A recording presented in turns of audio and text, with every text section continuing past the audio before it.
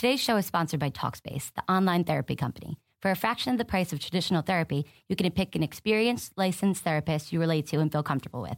Each and every therapist has at least a master's degree and has completed over 3,000 hours of supervised work. To match with your perfect therapist, go to Talkspace.com/boom. And to show your support for this podcast, use code BOOM to get $30 off your first month. That's BOOM. Talkspace.com/boom. BOOM.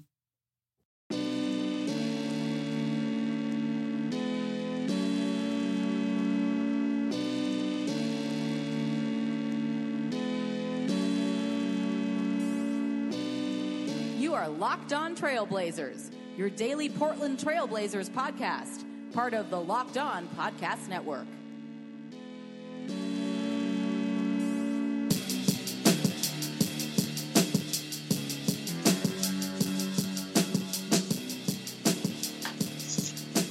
Hello and welcome to a June 12th, Monday edition of the Locked On Blazers podcast.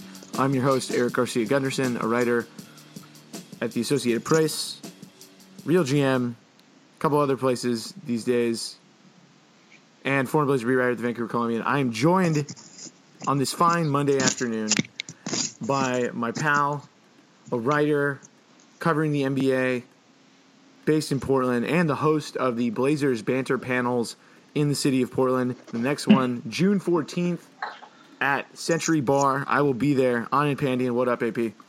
What's up? How you doing, man? I'm doing good, man. I'm excited. I'm probably a little irrationally excited for this finals game because we just have it. And so, like, the fact that there is a game gives me hope.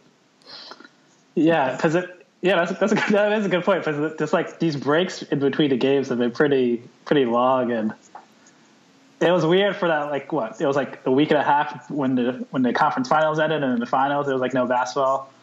It's always tough. That seems like it's always like a drastic drop all of a sudden when the season ends. But yeah, I'm excited for this game as well. Yeah, no, I'm very excited. I think this pod should go up like right before the game starts. And on the last pod, I think I did it also before Game 4, and I was like, the Warriors are definitely going to sweep tonight, and the series is going to be over, and all that stuff. And then the Cavs come out and make 24 3-pointers, and Game 3. The craziest thing is, Game 3, they're one KD pull up 3 away from being 2-2, right? Or a Kyle Korver. I was on with Dirt and Sprague today. They were talking a lot about like Kyle Korver. If he makes that shot and he's an amazing 3-point shooter, then it's also a 2-2 series. I mean, I have been pretty harsh on like the competitiveness of like how easy it's been for the Warriors, but like this series could be a lot closer. And if they win tonight, then if Cleveland wins tonight, it's on. Yeah, you think so? I mean, I'm hoping Cleveland wins tonight just so we get more basketball, but also just for the story, for like the narrative surrounding this finals. But I don't know. I guess it is tough. Like, we always say this now since based on last year, it's tough to count against LeBron. But even if Cleveland wins tonight, I feel like Golden State just have that extra edge. I mean, that's what they showed in Game 3 with KD. He just came down, casually shot a 3 right in LeBron's face, and that's tough. But I don't know. It's been an entertaining finals despite like the first 2 games kind of being blowouts. I think it should be a good one tonight. Yeah, definitely think it should be a good one tonight. Very much looking forward to that game. But you're here to talk Blazers as well, and there's a lot happening, lots of draft workouts. The Blazers once again have 3 first-round draft picks in the upcoming draft, which is now 10 days away on June 22nd in New York. They have 15, they have 20, and they have 26. Pretty soon, we're doing our Locked On Network draft, so watch out for that. And you'll find out who I picked on behalf of the Blazers, and you can send me all the hate messages for how I messed it up. But AP, what do you think they're going to do with those picks? Do you think they use all of them to draft guys? Do you think they package them with one of their other, more long-term expensive contracts to get them off the books? Do you think trading a pick with maybe one of those longer-term guys, depending on who it is, could maybe get someone good back who's ready to contribute now? I think those are all options on the table, but where do you think they go with it? Yeah, I think it's more, personally for me, I feel like they should go more of the last two things you said, which was like try to package one of these picks with a player, maybe Alan Crabb or Mo Harkless, who have been rumored, I think, with the Knicks, right? Yeah, definitely Harkless has. And trying to get somebody back. I mean, because I think it is kind of cool that they do have the 3 picks and they could get some young talent, but then still, like, the team's still on Dame and CJ's timeline, right? So how old is Dame now? He's like 26. Yeah, I think he's going to turn 27 this year. 27 this summer, I think. Or I think he is 20. I think he's going to turn 27 this summer. He's 26 right now. Yeah, I mean, so if they add like a player, around his age range, I think that could help more win now. But then, this is the tough thing. This is like what the Celtics are also dealing with. Hold on, sorry. It's okay. We have some technical difficulties here. Sorry about that. Yeah.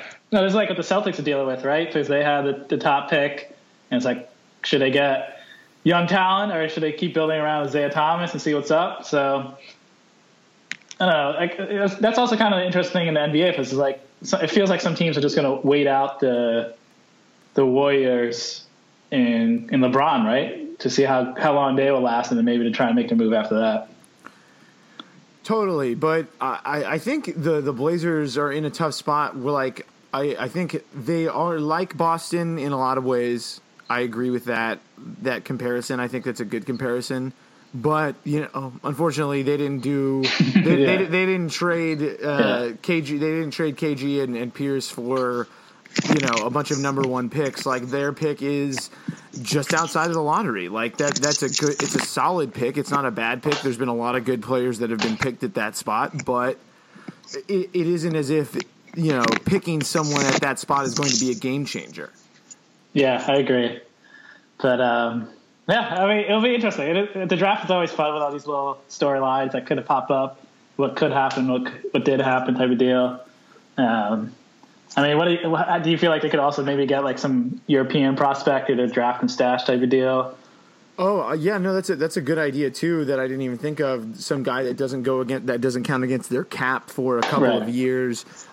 Someone who can be an asset in the future to use in trades too, because that's the other win-win with international players is the draft and stash is you win in a lot of ways because maybe that player becomes a player that you want to bring into your team and becomes a part of your core, or worst case scenario, you get a team to bite on the potential or the idea of him, or maybe he has a great season in Europe and has a lot of attention on him, and then you can kind of use him to again package in a trade with another one of your other contracts if Portland still has a lot of the guys, which is definitely possible. Like, I know they want to get – I know that their cap situation is bad, but they're not quite on the clock yet.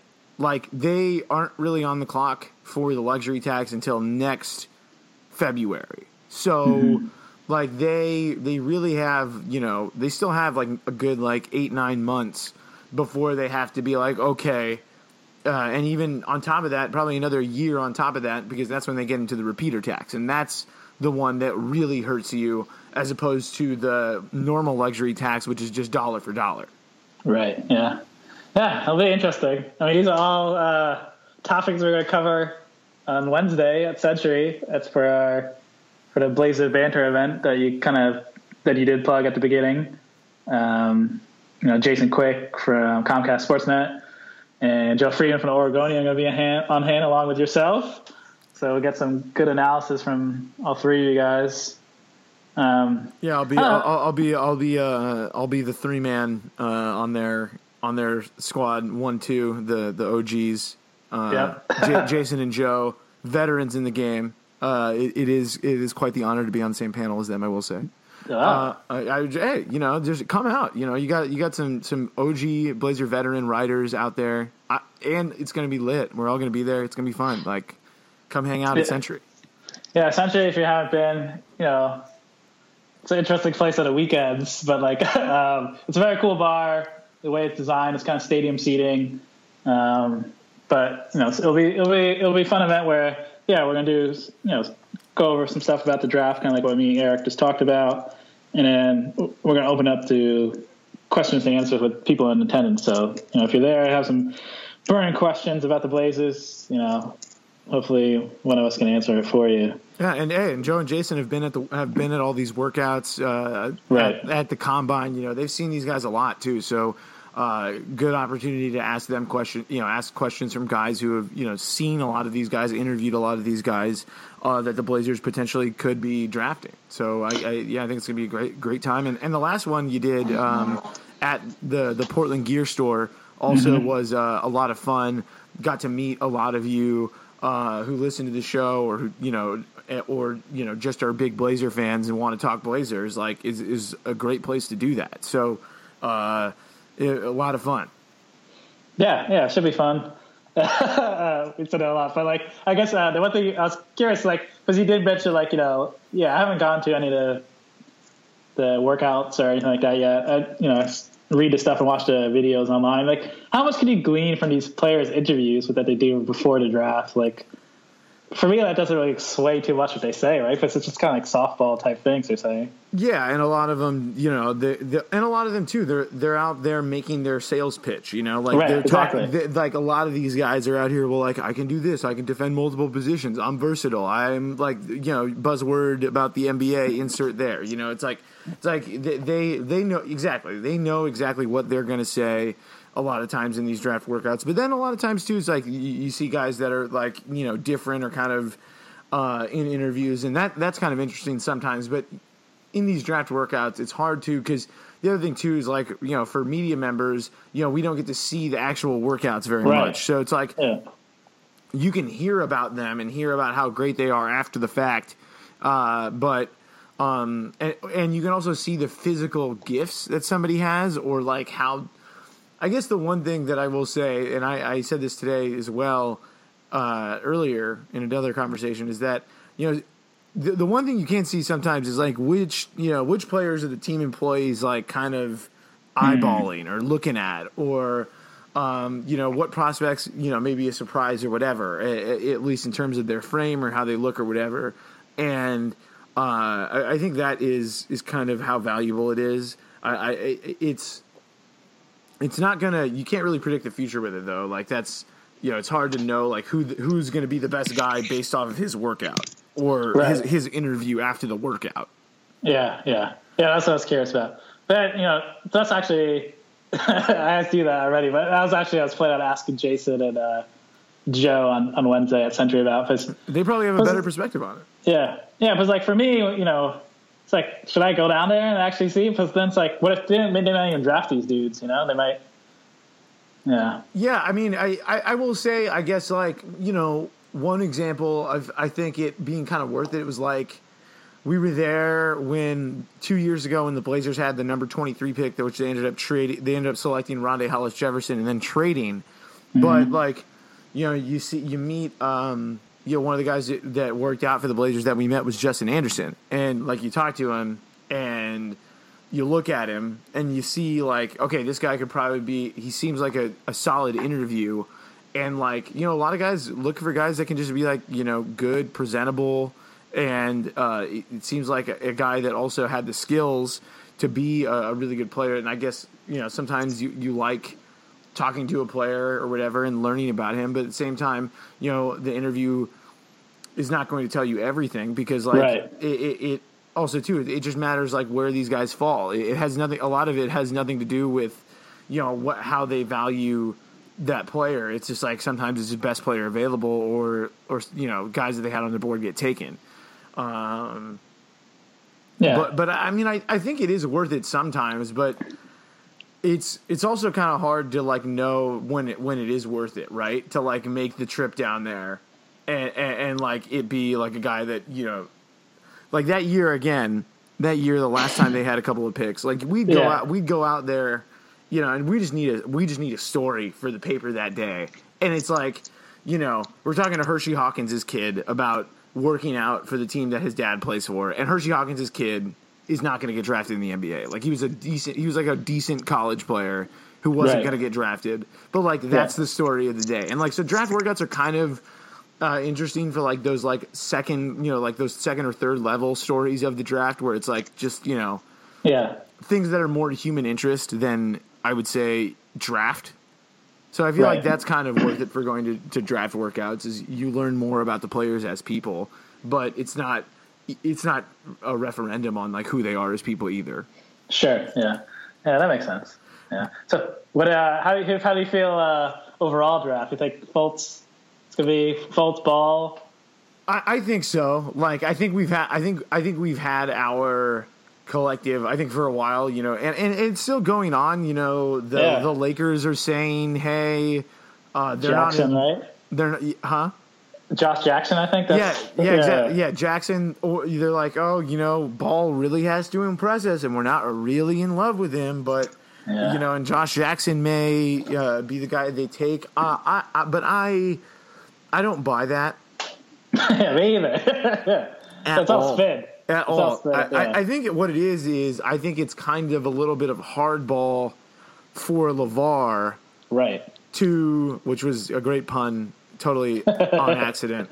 But I think it's a negotiating tactic or a tactic for LeVar Ball to be like, okay, like maybe calm down on your son. Like maybe don't like keep on telling everyone he's the best player in the world or whatever. And like also maybe give us some space. Like just back off. And I think it's a little bit of like more like negotiating tactics to like get LeVar to calm down maybe a little. Because I think they're still going to take him. It's just the match is too perfect. Like I agree. A hometown kid, basically, and he's kind of like really big, like game-changing offensive type of talent. Like, he's market from a market standpoint, you can market him real well, and like you said, with the hometown, especially, I mean, whatever his dad does is ridiculous, but you know, people are going to buy into that. I don't. The draft is always a lot of fun, just in general, just to see what the players wear. Of course, is always fun, but then also just to see like the trades, the fans' reactions. Like that cry for Porzingis kid is still like, that's like one of the best draft moments, even though that kid turned out to be like a fake after the fact. But like, so it'll be cool. But I love the draft. The draft is going to be so much fun. The trades, obviously, I think there's going to be a lot of stuff that goes down on draft night itself, because that's also too. It's like guys. People have even said this too. It's like everyone thinks that like all these GMs are like, you know, a lot of them are really great and organized and do great at what they do. But then a lot of them too, like you read things, it's like, you know, people start trading, and then all of a sudden there's like pressure now to like get in on the action because you just want to get a trade off. Like that just happens. Like the peer pressure amongst the GMs. Like, so like if one thing gets going, it can kind of snowball into like a bunch of player movement. And Portland is a team that we have already heard the Knicks buzz. We've heard tons of buzz about who they could go after, who they may be interested in moving, et cetera, and what players they've been talking about. And I think that that's going to continue. I don't think they're going to, they have made trades like the day before the draft before, and that happens sometimes. But I think, too, just when the pressure gets there, and then like the adrenaline and the peer pressure of all the other GMs doing deals and calling and getting on the phone, like I think all of that will coalesce into like a lot of like jittery stuff and like actual deals going down. Because too, I think obviously like there's really just two teams. Like everybody needs to improve in the league. Yeah. Like every team needs to do something to get better. And so I think that also too is going to force teams into a lot of deals just because of, and also too, cap space is also getting, it's not what it was last summer. Right. Yeah.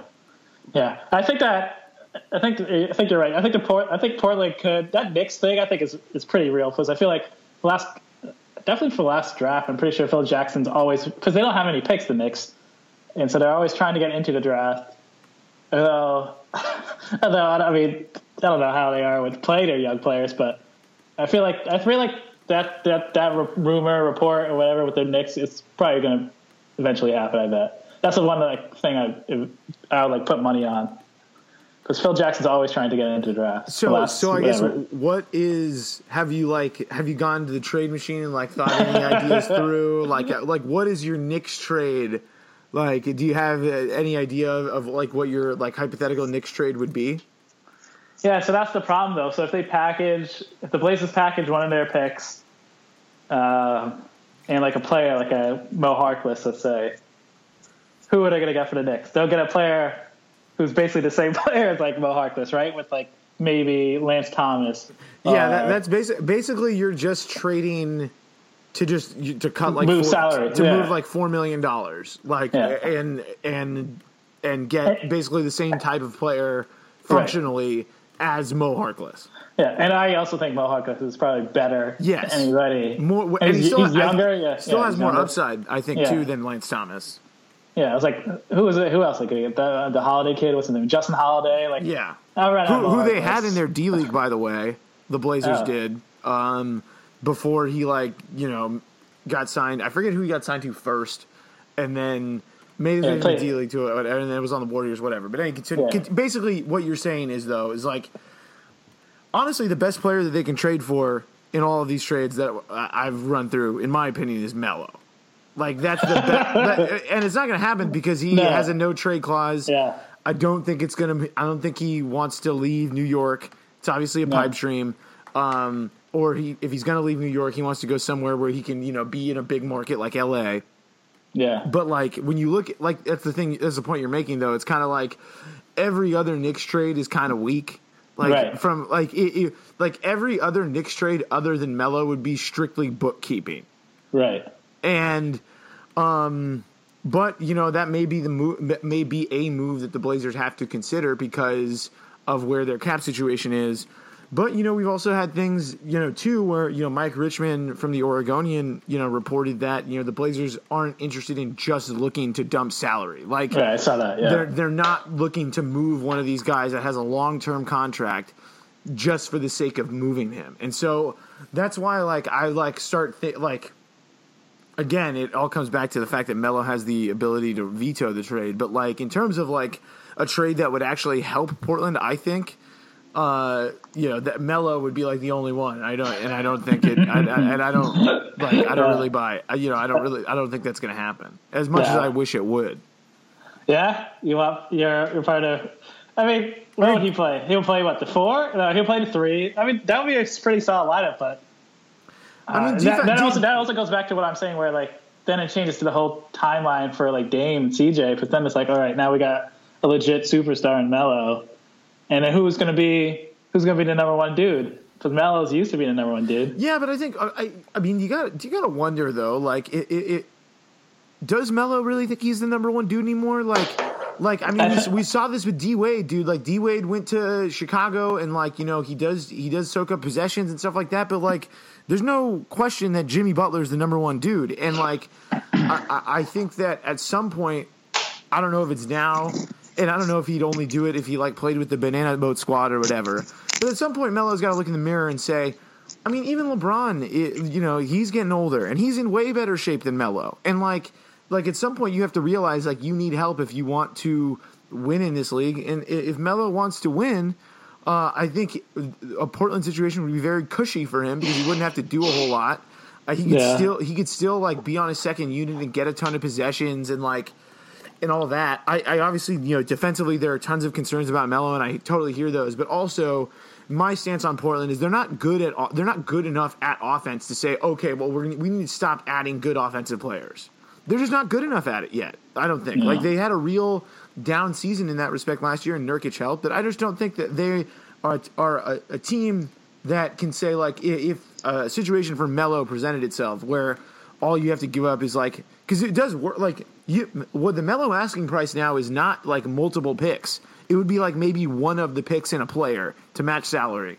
Because all the other Melo deals that we hear about, like the Clippers one, is like J.J. Redick for Melo or whatever. And it's like the Clippers don't even have picks to trade to give to the Knicks. And I like that's why like I had way more belief in a Melo deal, even with the no trade clause, than I would like a Paul George deal or a Jimmy Butler deal where like you package all those picks that will never net you a player the level of either one of those guys.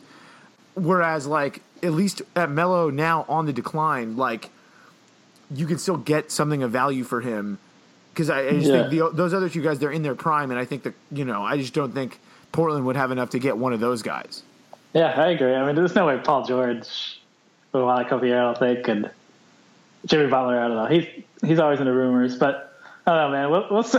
We'll see. If they're Melo. So I guess I'll say like the whole thing where you're like, if Melo thinks he's not the number one guy, I actually agree. I think this year he was deferring a lot to Porzingis, and for whatever reason they just couldn't figure it out on the court. Whether that was Hornacek's coaching style or Phil Jackson constant meddling. But I mean, Melo's an interesting player because he came in with LeBron. He was a star. He was an excellent player, but now he's just kind of one of those dudes who's just like very good, and everybody kind of hates on him because like he's never won anything. But we'll see what happens, man. I mean, it'll be a very interesting summer if he gets out, if Blazers make a trade. But we'll see. No, I mean, I'm just trying to think of the options on the table for Portland, because like for Portland to use because like.